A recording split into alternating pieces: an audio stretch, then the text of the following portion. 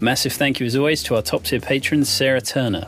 It's Not Just In Your Head is hosted by psychotherapist Dr. Harriet Frudd, substance use disorder counsellor Ikoi Hiro, and myself, the editor and producer Liam Tate. This podcast is entirely funded by listeners, and as the famous meme states, we are critiquing capitalism because we are forced to participate in it in order to survive. So, if you can afford to give, then your contribution will ensure that we can keep making the show. However, if you can't, then please just leave a review on your podcast platform of choice, tell your friends about us, and follow us on Twitter, Facebook, Instagram, TikTok, Reddit, or YouTube. Massive thank you as always to Elle for organising our monthly reading groups and episode discussions, which you, dear listener, can join in too. Just head over to our Eventbrite page, and the link is in the show notes. Look, Bumble knows you're exhausted by dating. All the must not take yourself too seriously, and 6'1" since that matters, and what do I even say other than, hey? Well, that's why they're introducing an all-new Bumble, with exciting features to make compatibility easier, starting the chat better, and dating safer. They've changed, so you don't have to. Download the new Bumble now. When you need mealtime inspiration, it's worth shopping Kroger, where you'll find over 30,000 mouth-watering choices that excite your inner foodie. And no matter what tasty choice you make, you'll enjoy our everyday low prices, plus extra ways to save, like digital coupons worth over $600 each week. You can also save up to $1 off per gallon at the pump with fuel points. More savings and more inspiring flavors make shopping Kroger worth it every time. Kroger, fresh for everyone. Fuel restrictions apply.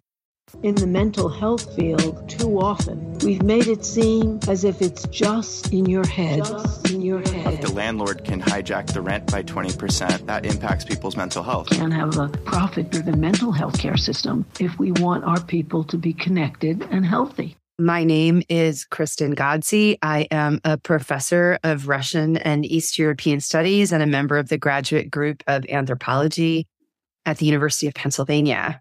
And I have been teaching about various types of utopian experiments starting, sometime in the late 90s. So for over 20, almost 25 years.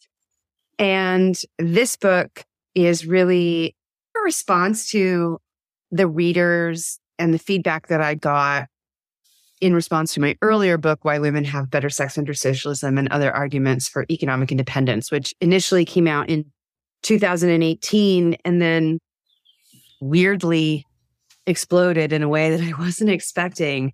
It's now got 15 foreign language translations, and it's been the topic of a lot of various discussions. And I've been traveling around the world and giving lectures.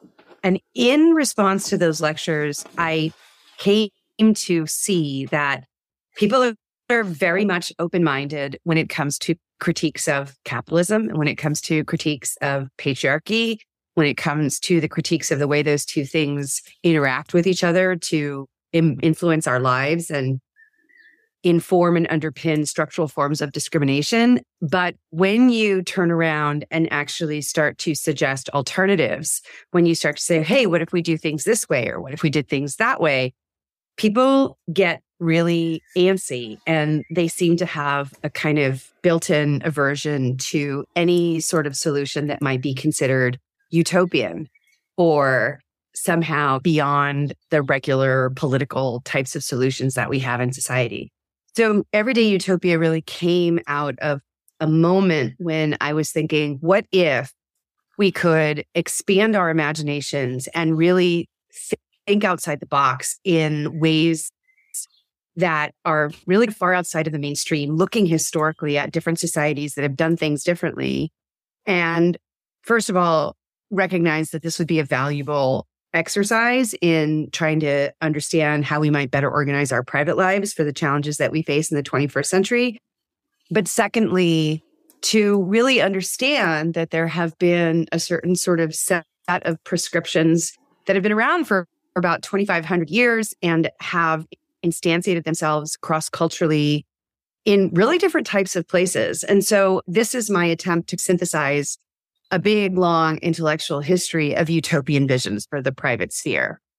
One of the things that impressed me was that I realized in my long education, I have a doctorate and a postdoc, the only utopias that were ever mentioned were in high school, and they all turned dystopic.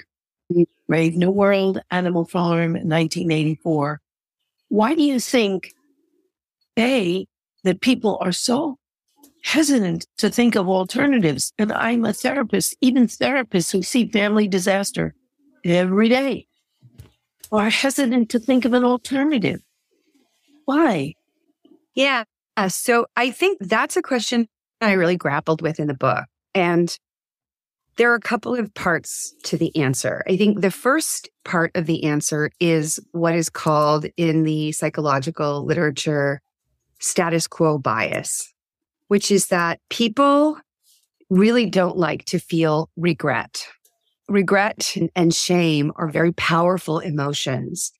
And it turns out that if something bad happens as a result of an action that we took, something that we actually agentically did in our lives, we feel much more regret and shame about a bad outcome than we do about a bad outcome that comes from our inaction, from not doing anything.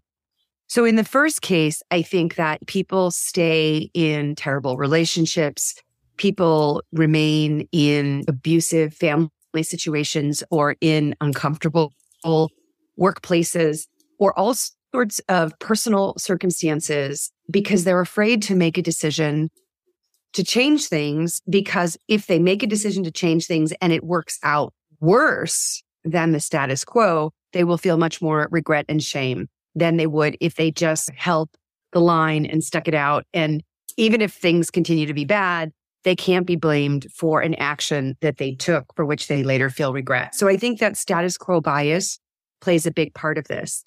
But the second part of the answer is very specifically to your recollections of high school and reading books like Brave New World or 1984 or Animal Farm. These days, younger children read a book called The Giver, which is similarly an attempt to build a utopian society that devolves into dystopia. And I think at the root of all these books is a fear of being unloved and alone. And even though the way that society works may be dysfunctional, maybe people are incredibly unhappy, maybe families are breaking down, maybe we have an opioid crisis, maybe we have massive amounts of anxiety and depression and basic sort of mental health issues writ large, especially among our younger. Again, if we try to change things, if we mess with some of these supposedly venerable institutions like the family, we have been taught, particularly in the 20th century, that any attempt to shake things up, any attempt to do things differently will end up in us feeling unloved and alone. And that is a really deep and profound fear. And so I think it takes a lot of convincing, and it takes a lot of kind of self-knowledge and understanding in order to overcome that anxiety around imagining alternative futures for our private lives. And yet, what I think of is, since the majority of marriages end in divorce, and most kids, at least 3/4, don't grow up with their biological original parents, and children's lives are quite bad these days. The biggest cause of child homicide is guns, but the second is abuse and neglect by families. You can't pick up the Daily News or another tabloid-type paper without reading every week about another murdered kid. That people would maybe take the risk and think differently. And yet, I guess there is a kind of nobility that people ascribe to managing under terrible circumstances that isn't ascribed to people courageously trying to make an alternative. Yeah. And I think that's a really interesting point, right? This sort of grin and bear it, this sort of soldier on in the case of suffering. What is it the British saying? Keep calm and carry on. I do think that particularly when it comes to our family lives, there's a kind of traditional mythology around family that requires us to accept much higher levels of unpleasantness, unhappiness, and potentially abuse than we would be willing to, or that would societally be sanctioned from our friends or colleagues or comrades. So there's this sort of sacrosanct idea of the family, of these consanguineous, these blood-related ties that allow for us to somehow put aside what we see as the deficiencies of this institution. And one of the things that I discuss in the book is the ways in which the family forms that have come down to us, which are very specific family forms that kind of originate in classical Greece and Rome, and then get picked up by the Catholic Church and then spread through colonialism and imperialism so that they've become hegemonic in the present day, that these are family forms that are very specific to certain societies and maintaining certain levels of inequality and facilitating the intergenerational transfer of wealth and privilege.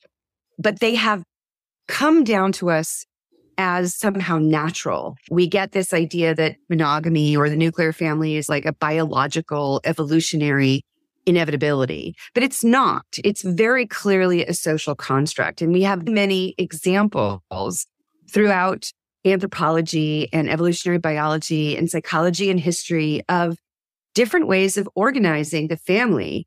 And not only of organizing the family, but of separating out our mating practices, our romantic attachments from our child-rearing attachments, which I think is something that you were just saying, Harriet, which is that there's a way in which in our contemporary societies, we have decided that the romantic couple, the ideal heterosexual monogamous marriage is the appropriate container for child rearing. And yet we know that particularly romantic relationships can be unstable.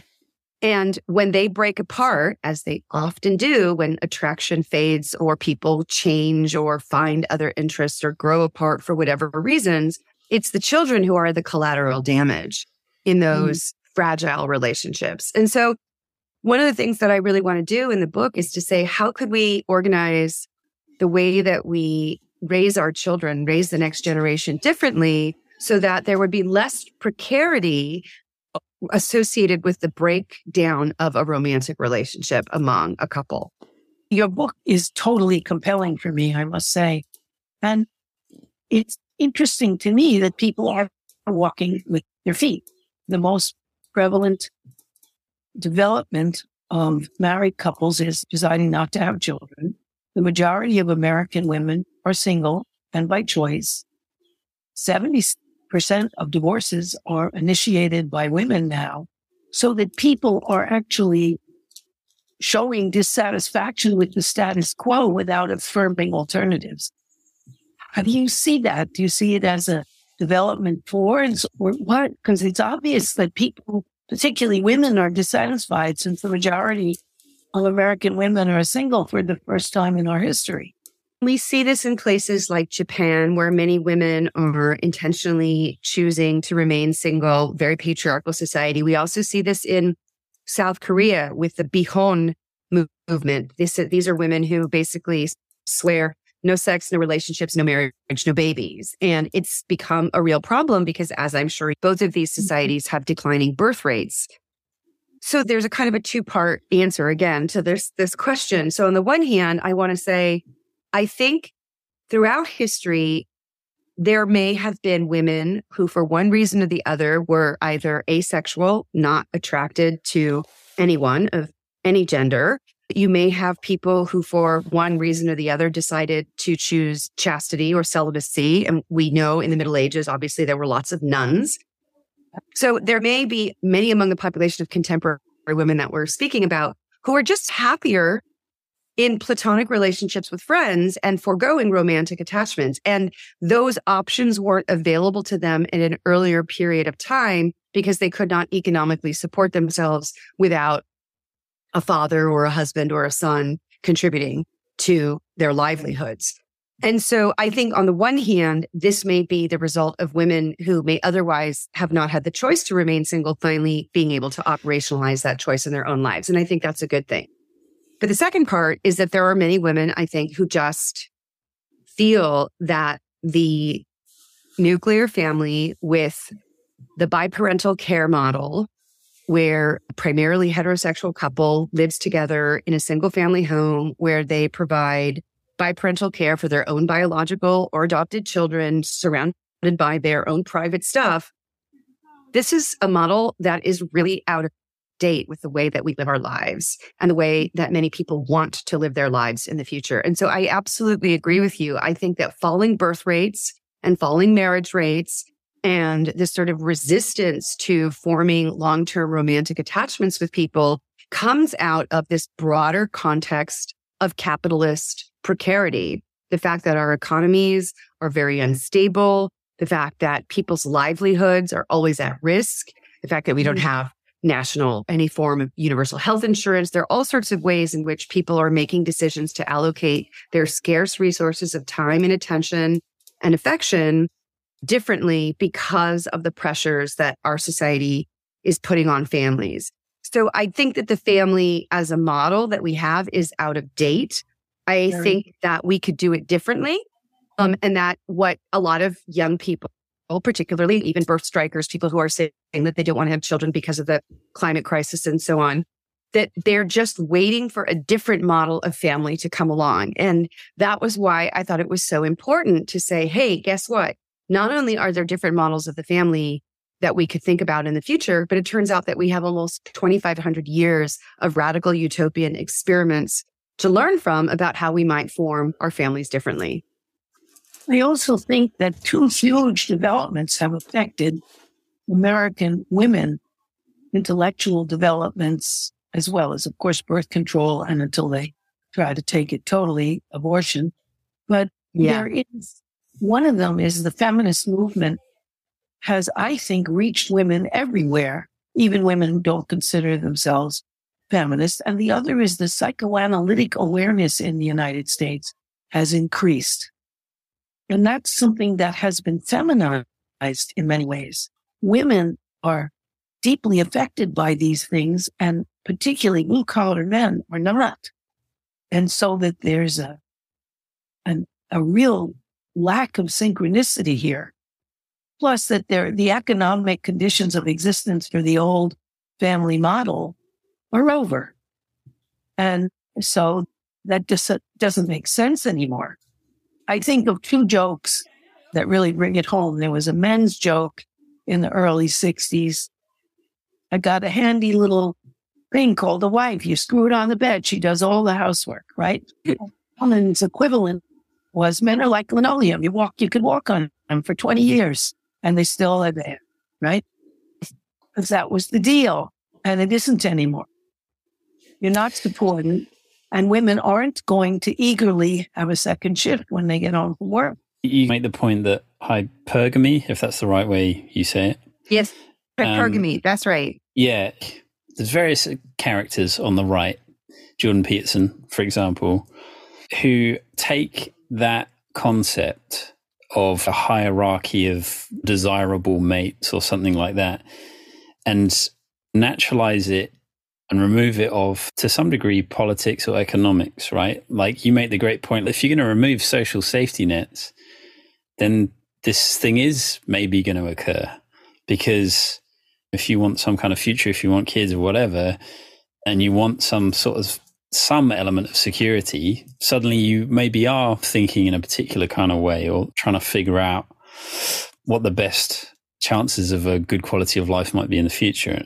But like I said, the Jordan Petersons of the world just say that that's just a basic fact that has no sort of underlying conditions. It's just the way things are. And he's also one of these characters who says, don't mess with things. The structure is great. And if you're going to do things, just do it really slowly. And I guess there's some truth to that idea of that there's always unintended consequences for things. But the idea that like somehow this is the best, it's insulting in all kinds of different ways. But I really enjoyed your point about like blue sky thinking is allowed. It's a kind of a vomit-inducing term anyway, but it's allowed in the sort of corporate advertising marketing space for products and consumables, but it's not allowed for thinking of better ways of existing on the planet together. We have to just accept what exists. Exactly. And the whole idea of move fast and break things, right? The sort of Facebook motto of let's just do things. Let's just disrupt the economy. Let's just disrupt the polity. Let's just disrupt society so that we can make a lot of money. But the flip side of that is like, why don't we radically shake up the family so that people will be happier, so that we can increase human flourishing and human thriving and live more sustainably on the planet and tackle issues like inequality and the climate crisis? It's really so hypocritical of these leaders and corporations or in academia and industry who talk about the value of this quote unquote blue sky thinking, right? This idea that you can push the boundaries of our imagination to figure out how to geoengineer our way out of the climate crisis or radically extend life so that you have human immortality. There are literally people who are trying to achieve this. But if I say, hey, maybe we should have 3 or 4 parents in a family rather than just 2, then it's, oh no, that's just the slippery slope to the gulag, right? That's going to end in this totally dystopian nightmare. So there is a way in which the people like Jordan Peterson really are trying to naturalize a set of social relationships that are very much contingent on our political and economic circumstances. My earlier work really talked about when you take economic considerations, when you take transactionalization out of human relationships, it turns out that women are less likely to be hypergamous. They're more likely to choose their partners on the basis of love and attraction and mutual affection and mutual interests.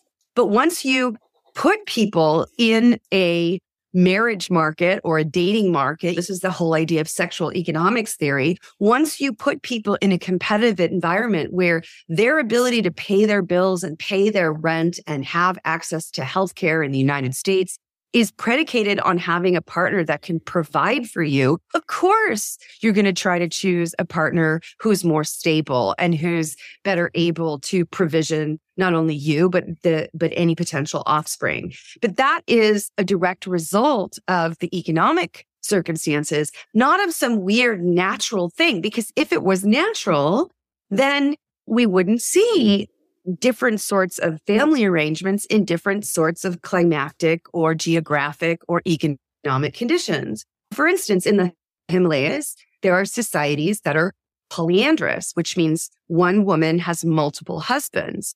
And in those circumstances, polyandry is limiting, it's a natural form of birth control. It's limiting population growth because those are very harsh environments where resources are scarce and where the natural environment cannot sustain a large human population. So you have a very different family form that evolves. In certain Amazonian indigenous peoples, among those peoples, you have something called partable paternity, which is a similar sort of form of polyandry, where a woman will give birth to a child, which is the paternity is attributed to 2 or more men. And in those cases, in societies where male mortality is higher due to certain kinds of conflict, that means that the child will have a sort of a surplus father should one or more of the fathers be lost. So like Jordan Peterson's view of the way the world works is a very narrow view of late capitalism in the developed global north. But he tries to universalize that. And then even worse, try to create whatever 12 rules for life to clean your room and make your bed or whatever it is that you're supposed to be doing in order to be a successful man. But I think that we are at a moment where the particular form of the family as it has evolved in the global north is a form of the family, as I said earlier, that facilitates the intergenerational transfer of wealth and privilege from fathers to their supposedly legitimate sons. And that is part of how capitalism, it's part of how patriarchy reproduces itself. But it's also the product of a worldview that looks at the earth and its natural resources as abundant and ever giving.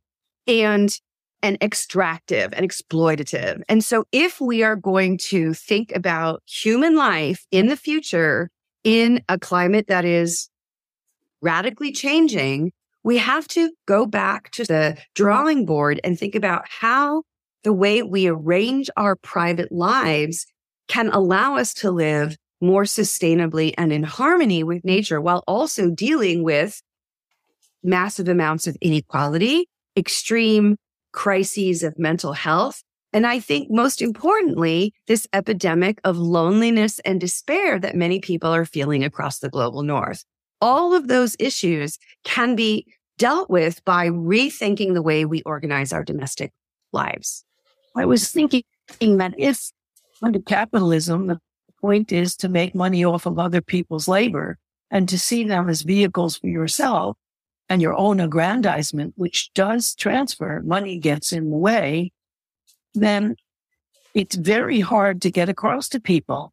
And I think of scenes in the playground where kids are playing and one of them has a little plastic bucket with a pail and shovel and the other one has a nice truck and they're cooperating, pouring sand into the little dump truck and then dumping it. And at the end, the kid with the pail and shovel says, I'll give you my pail and shovel. And the kid with the truck says, I'll give you my truck. And the kid with the truck's mother says, are you kidding? That costs $17.95.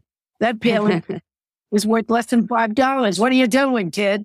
So that whole idea of sharing and caring is mitigated by the pressures of money and accumulation, which are huge in the United States as people live in such precarity and scarcity. And you would think that a platform of saving money and saving life and saving labor by living together would be appealing, but no one has it. No one has a strong socialist program that's viable as an alternative in the United States, but nobody has that on the agenda, which is the most interesting of all. There's actually a whole topic thread we could go down there. I'm just wondering about, so a couple of episodes ago, we recorded this episode. Skye had written a book, Red Enlightenment, which was about considering spirituality on the left, as it were, and why it's important. And then one of the key insights that came out of that was this idea of that you can't just ever get rid of a framework for understanding the world. It always has to be replaced by something else. It's interesting that there's so much pushback in your experience in suggesting other things and people freak out because you are trying to offer a replacement to something, even if this, the sort of status quo is fundamentally broken.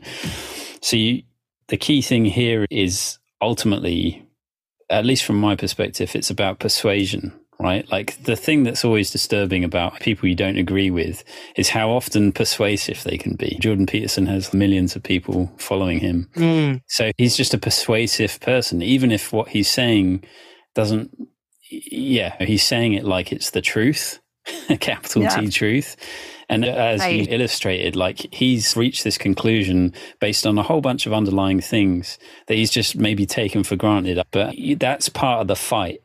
And maybe it's always part of the fight, is like who has the most persuasive arguments. And I really liked the intro in your book where you're talking about the power of fiction to help you maybe be persuaded by alternative things. I don't know if you wanted to talk about your experiences growing up and or just to talk on that idea of the blue sky thinking that happens in fiction often creates the template for what happens next in the future, right?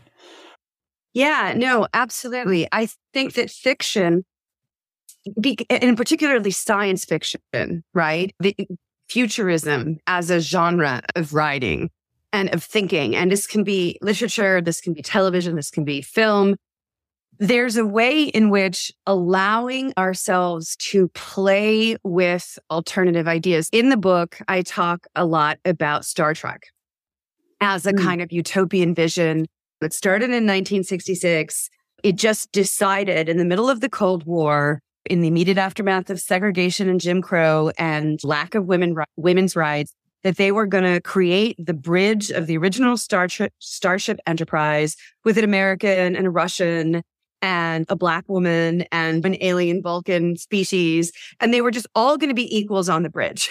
They were all going to be working together. And there was no explanation other than this is the future. And in the future, this is going to be how we're going to live. And so I think that the ability to tell stories about the future, the ability to dream about the future is very much a part of this narrative structure that we need in order to flex what I call in the book our cognitive capacities for hope.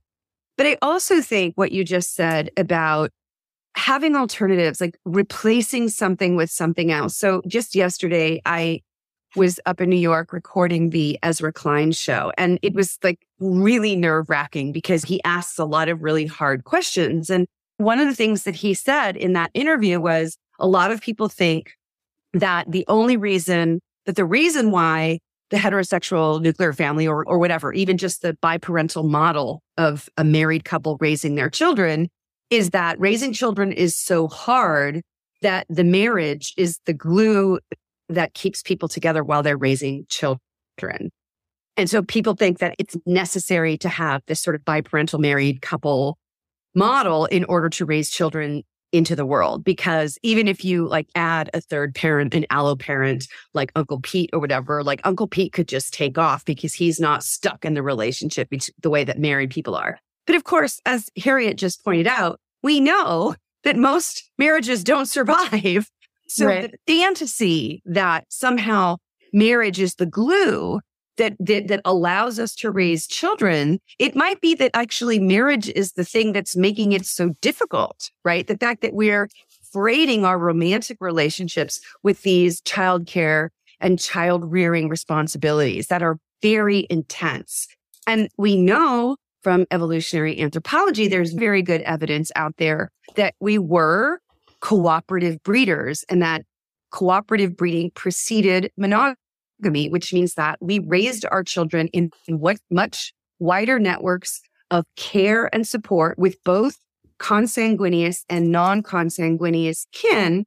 And it was only later that we began to develop these particular marriage practices and mating practices around monogamy that allowed for the development of exclusive biparental care for biological offspring. But that model is not necessarily ideal for the world in which we live today. It might have been ideal at a particular moment in time, but it's no longer ideal. And we also know, contra to the opinions of people like Jordan Peterson, that our human ancestors, that humanity writ large, we are an incredibly flexible and creative and diverse species.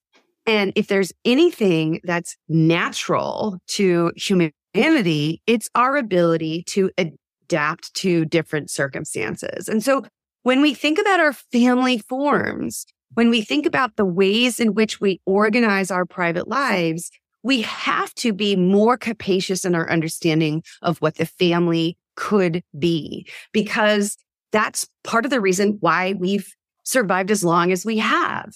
I feel telling stories in fiction is really important, and they're very inspirational. Unfortunately, I write terrible fiction. And so where I can add to this conversation is through this sort of more intellectual history, this sort of genealogical approach to the value of utopian thinking, really going all the way back to the very early Buddhist Cenobitic monastics in the subcontinent, and really thinking about the Pythagoreans who left mainland Greece and settled in what is now southern Italy in a place called Croton, and created this sort of commune where they shared property in common and where men and women were treated equally, where they raised their children together in order to study the mysteries of mathematics and the universe. So I think it's really inspiring for me personally, to realize that, look, there are these 20th century socialist ideals around the family, but it turns out that those socialist ideals have this much, much deeper intellectual history that allows us to see that across cultures and in all sorts of different historical epochs, humanity has always maintained a commitment, even if it's only on the margins, for living our private lives in a very different way than the majority of people in the mainstream. And I think that's really inspiring, and it's really important to remember. I also think that it's important for Americans to look at Native Americans who had other family arrangements. And there's a very short book called White Indians of North America, which goes into what happened when Native Americans captured the Puritan and other groups' children in order to compensate for the children that had been killed, because we did kill, honestly, 55 million Native Americans. And those children were brought up, and those women also were brought up in a Native American community. And when they went to rescue them, they wouldn't come home because they were treated with respect. Children were future members of the tribe. Women were as respected as men. And so that when they went to the big rescue, they were very disappointed that people refused to come home. So in our own history, albeit a repressed history of a people who genocidally murdered, there is evidence of very different family forms that worked. Yes. The Indigenous scholar Kim Tallbear, she writes about what she calls white settler sexuality, and that there was a way in which white settler populations in North America, both in the United States and Canada, were very overbearing in their imposition of basically colonial family forms, white settler sexuality, the idea of particular roles for women, particular roles for children, patriarchal, patrilineal and patrilocal practices in the family, where property is owned and how it's passed from one generation to the other. The whole idea of this white settler sexuality was to get Native Americans to conform to what the white settlers believed was the quote unquote natural way to organize a family. But of course, it wasn't the natural way, because they were just importing something that they thought to be natural, but it was very, very much a product of a specific culture and society and religion that was being moved from Europe to the Americas. And here I also think that the best book on the importance of Native American cultures is The Dawn of Everything by David Graeber and David Wengrow, which came out a couple years ago. It's this fantastic look at how Indigenous practices of radical egalitarianism may have actually ended up shaping the European Enlightenment. Like the Enlightenment ideals might have actually traveled from the Americas into Europe. And there's a lot of discussion in that book about the radical egalitarianism of Native American cultures, and precisely this fact that when white settlers, for one reason or the other, ended up going to live among the Native Americans, they often did not want to return to their own societies. But the reverse almost never happened, which I think is really fascinating. Enslavement of women is tied to the transfer of private property to one's own children, rather than shared property without ownership. That if you subscribe to Evelyn Reed and Engel's theory of why women are oppressed in the first place, they trace it back to private property and the ability to give to one's own DNA property and money, and to perpetuate their ascendancy that way. You can really see it in the U.S. now, where private property has gone mad, and where, as in the 1980s, you could inherit $600,000 from your parents. Now it's $25 million. It's this sense of transferring property, which actually prevents people from starting out on anything like equal footing. That's why I think one of the most interesting things being proposed right now is by the French economist Thomas Piketty, who has this idea of the minimum inheritance.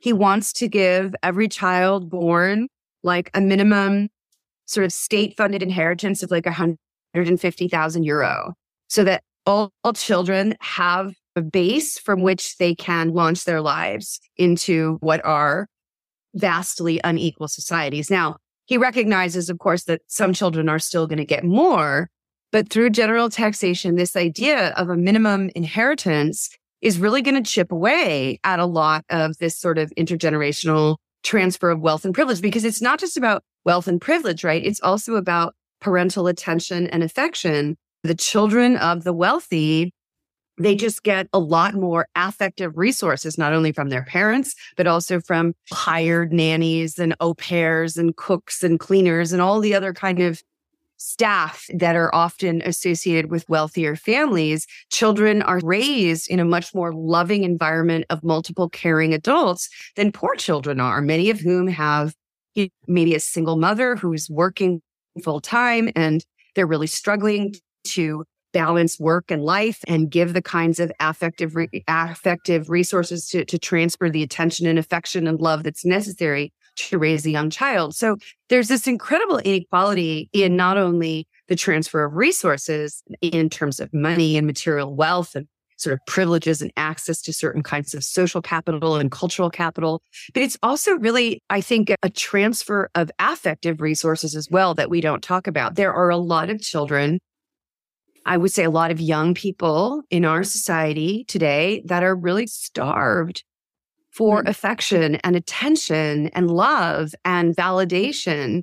And I think that when we see these Cigna studies that have been done on loneliness, one would think that it's actually elderly people in the United States who are the most lonely. But study after study has shown that it's actually younger people that are the most isolated and the most despairing of that social isolation. And so there's a way in which the family form, as I said, that we've inherited, what Kim Tallbear calls this white settler sexuality, which is this particular model of the family around patrilineal and patrilocal practices, whereby you have a primarily heterosexual couple that is married, that does exclusive biparental care for their biological offspring in a single family home surrounded by their own stuff. That's the model that we think of as the ideal. That model is really crumbling, and it's already crumbling. But what we haven't done is what I think Liam was trying to suggest in his comment is we haven't been able to offer a viable alternative. And part of that has to do with the resistance of, I think, conservatives in this country who completely freak out when you try to talk about replacing the nuclear family. Right. But it also comes, as I said earlier, from many of us who have a fear that if we shake up this model, we might all end up unloved and alone. And nobody wants to be unloved and alone. And so we stick with this particular vision of the family and the obligations that come with it, because if we try to expand our networks, our lateral relationships to increase the communities that give us support and love and affection and validation, maybe they'll be less stable and then we'll just end up alone. That's why people stick with the status quo. And I think that we have to, as intellectuals, as scholars, as activists, as parents, as friends, as comrades, we have to present a positive vision of an alternative. We have to be out there saying, yes, these are ways of living in the world that have worked before and they can work again. And humans are flexible and adaptable, and we could actually live much more joyous, thriving, connected, supported lives if we were willing to back away from this outdated family form, which just isn't serving our needs anymore. I think also we have to realize that whatever reforms, I don't know whether it's Piketty or Piketty, whatever, I think that's a great idea of his, but I also know that in American society as it is, whatever reforms you try to make, the wealthy are not there. If their wealth is not perpetuated, they'll undo it. They're still working on undoing the whole New Deal now with the help of the Supreme Court. And Althusser had a theory which I think helps us understand, which is the family itself, as well as authoritarian families, authoritarian religions, and authoritarian education, teach people the lines of dominance and submission, and teach them to police themselves from the inside if they don't want to submit to the status quo, but rather to rebel or to create something else. And so we'd have to address that aspect of child rearing in an isolated family where you have to obey these people to survive. And you learn the lines of dominance and submission that you are to submit, and then take that on the road, that we have to help people see, which they can sometimes in revolutionary times, that that's necessary, that there are other authorities like your own thoughts and other people with whom you could create a better world. And how to do that is really important. Yeah. I think in some ways, France is a model of that right now, where there's 4 million people went out into the street to protest the pension change that would deprive people of the pension they counted on and postpone it for a couple of years, particularly women who take some time out to raise children, even though France supports them from that. Those years are not adding to their retirement. And so it's particularly painful for them. But that, I think, one reason they're able to do that is that they have excellent childcare of the kind, Kristen, that you recommended, where the care workers are paid like school teachers, and there's a master's degree and an assistant and somebody with an associate degree in every classroom, and a pediatric nurse in all the daycares, and where you can have your child completely taken care of, 97% do, starting at 3, and where before that you can put your child in daycare for $1 an hour. And there's also after-school programs and summer programs that are economically feasible. So kids grow up with an aid cohort who they get to count on, rather than just the authorities of whom they are afraid and who they have to watch and obey to survive. That groupness, which is another benefit of childcare, people seeing each other as a group to count on. So I think that would also help getting the childcare component that you so articulately advocate in place, as it isn't here. Yeah, I spent an entire chapter in the book really making the argument for a variety of different collective forms of childcare, with the recognition that collective sleeping was a failure. From what we know, that model didn't work out very well for the children, but everything up to collective sleeping, right? Like really thinking about children as being collectively raised by a group of people. You know, on the one hand, there's the sort of socialist policy recommendation where the state should provide a kind of universal childcare that is either subsidized very heavily or completely free. I think the Swedish model is a wonderful example I talk about in the book. I also talk about the French model, which I think has proven to be extremely successful. There are now really good empirical studies that show that children really thrive academically, socially, cognitively. One of the things that has been really interesting about the pandemic is that child psychologists are now able to see that children who were raised in isolation at home because of the lockdowns are quite significantly cognitively delayed compared to their cohort peers born earlier or later when the lockdowns weren't as severe. So we know that children thrive in an environment of lots of people, of lots of loving, caring adults.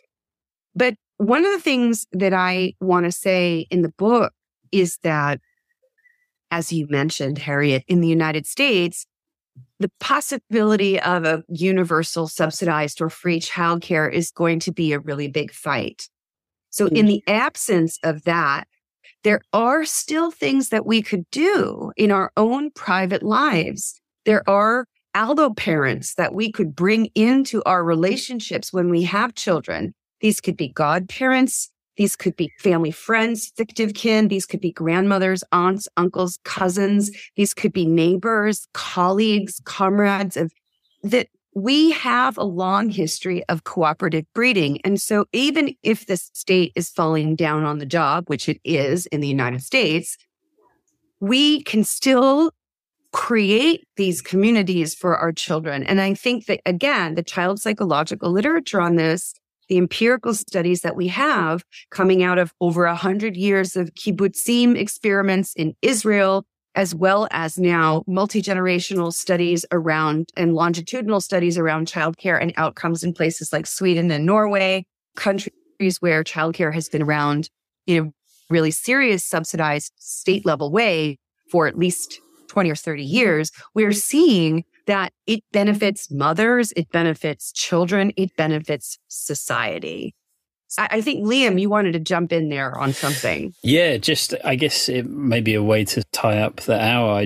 I really enjoyed your observation about that perhaps the reason people have nostalgia for their university years was because it was communal living before they got siloed off into their kind of individual lives. And that nostalgia for that time, to my mind, that's actually one of those points of persuasion. That's like an alternative that I think lots of people would follow, which is that idea of living more communally, just being a sort of more joyful experience. Obviously, there's issues with privacy, and that as a topic is really interesting, like how you transition from a society that, I guess, we're sold maybe the idea of privacy. Like, on one hand, I think it's important.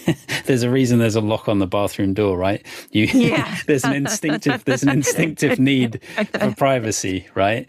But it's like, and the bedroom door. Yeah. And it's like where those boundaries are, it's a whole other maybe conversation. But clearly with the loneliness epidemic, the communal living is like a really straightforward response to that. The blessing in the United States, they're expensive. But single people can get small apartments with a big communal area and meals served and so on. And when I was little, my grandmother was younger than her husband, and he died, and she took over his law practice and lived in the all-cut hotel where everybody had a little apartment, but there was a big dining room downstairs, and they had housekeeping come and clean up your little apartment. And it was perfect for her. She lived there as a single woman for 30 years. And that kind of apartment for single people are often very expensive, but they're much sought after in San Francisco because people don't want to manage everything alone. It's too much. Exactly. And I think we do see this move to co-living, and certainly Danish experiments around co-housing. I think Liam's point is a really well taken one, is that we need to find the appropriate balance between privacy and community.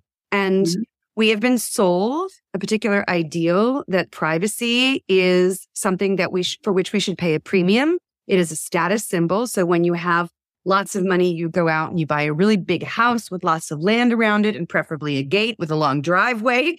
And so nobody can come near your space. But in fact, in the face of this loneliness epidemic, but also in the face of the climate crisis, not everybody can have that kind of a mansion, right? Not everybody can have that kind of a dwelling if we're going to give that to everybody on the earth. So we need to find ways to live more sustainably, not to mention the fact that our appliances have 10-year planned obsolescence. And so we're just throwing refrigerators and washers and dryers and various things into landfill every 10 years because we're buying them and using them individually rather than using things more communally. But I think that, look, everybody, I'm a writer. I need a room of my own. A room of one's own is a really important thing. I like having a lock on the bathroom door.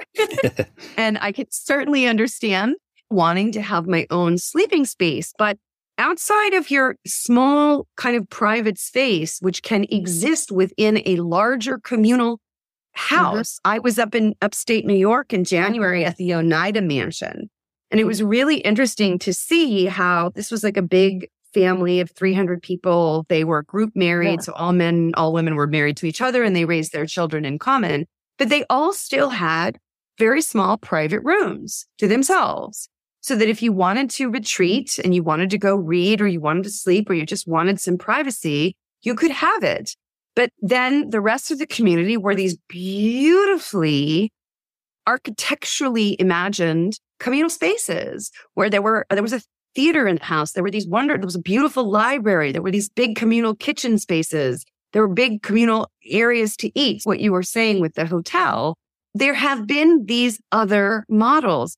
Humans have lived in the past in longhouses. We have this long history of the kibbutzim in Israel. We know that we can and have for many millennia even lived communally. If we look at the history of Cenobitic monastics, either monks or nuns, the whole ideal of monastic living, of cloistered living, is communal living. The rule of Saint Benedict which was written in 530 AD, is precisely a document that explains how a group of people can live together in harmony. And we can look at Buddhist monastics, we could look at Hindu ashrams or Jains. We can look at all different sorts of ways of contemporary, for instance, eco-villages in Europe, places like Tamara in southern Portugal. You have places like intentional communities like Twin Oaks in rural Virginia. There are all of these pockets around our societies where people are living this other way. I like to think of them as like the other 1%. So we have the 1% of the economic elite, yes, and we have the 1% of people who decide that they're going to take their time and energy and resources and commit to living with a group of other people, and they're going to prioritize community over privacy. Because even though society and capitalism tells us that privacy is a scarce good for which we should pay a premium, we know the downstream effects of that are loneliness and isolation and despair. The other one is abuse. People are more likely to be abused in isolated settings. Exactly. Right. And we saw that during the pandemic, right? There was what the UN women called the shadow pandemic of domestic violence when people were stuck at home. So yes, absolutely. There are all of these things. But again, we have to call out the deficiencies of our system today. We have to call out the problems of the family as we've imagined it. We have to denaturalize it. We have to fight against the Jordan Petersons of the world who want us to believe that this is a natural, inevitable way for us to organize our private lives.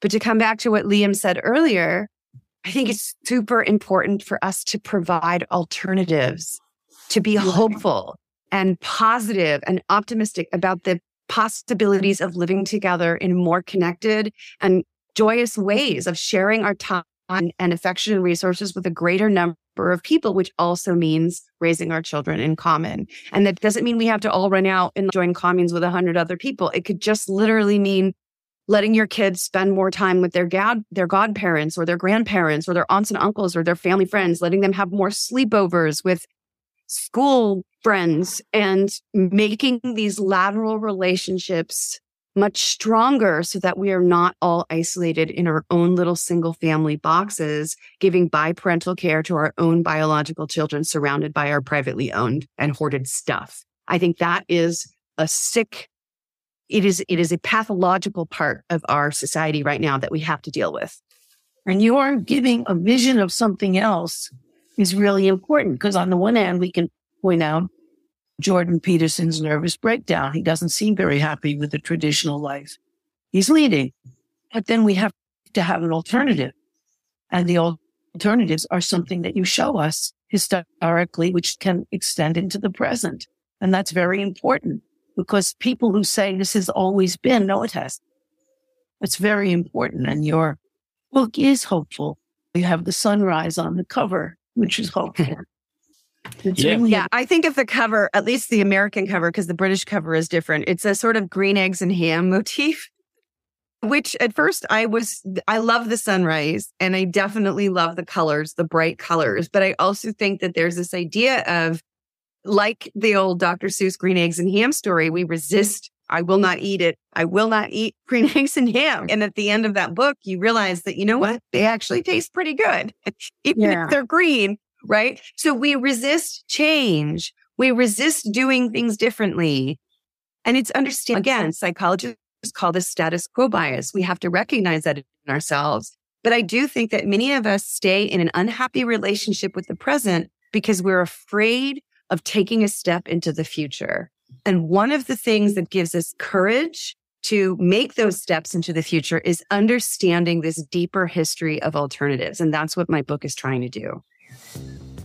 Massive thank you as always to our VIP patrons, Rebecca Johns, Bruce Rogers-Vaughan, Alexander Lashley, Sheena Belmas, Seamus O'Connell, Alex Placito, Alexandra McCormick, Wig Shaker, Elizabeth McKechnie, J. Daniel Richer, Fontaine, Hartley Wilmoth, and Sean Venardo. By the way, listeners, if you have enjoyed anything you've heard Harriet say in this program, you will definitely enjoy Capitalism Hits Home, which is a solo program that Harriet does through Democracy at Work, which is a worker-owned cooperative that produces other great programs such as Economic Update with Richard Wolff and the Anti-Capitalist Chronicles with David Harvey. I can't recommend enough that everyone also listen to Capitalism Hits Home if you enjoy It's Not Just